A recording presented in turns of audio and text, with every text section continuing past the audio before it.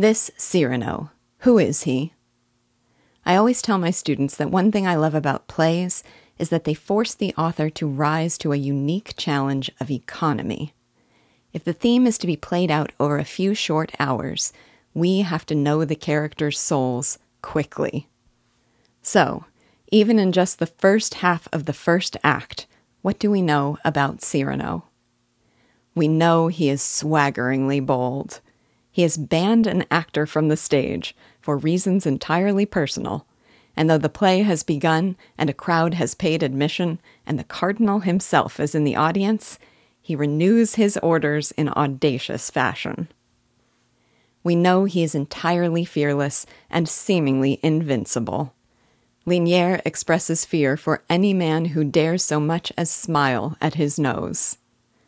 Ragueneau describes his sword as one half of the shears of fate. And Cyrano himself describes all potential combatants as those who wish to die, saying that to the first one who falls, he'll build a monument. We know he is a man of independent spirit and judgment. He stands up, very literally, against a crowd. He scorns the idea of a patron. And just when we have the sense that the gentleman in the crowd is the man of judgment and taste, Cyrano sets us straight in a line I love. The old citizen. But you closed the play, La Chlorise, by Barreau.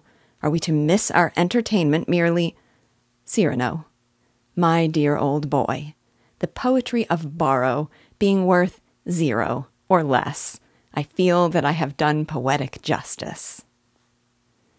We know he is a brilliant wit, whose bravado is accompanied always by flamboyantly clever humor. As evidence, virtually every line he utters, putting aside those that arise from the deepest sincerity of his soul. And it is those that reveal to us that he is a poet and a romantic.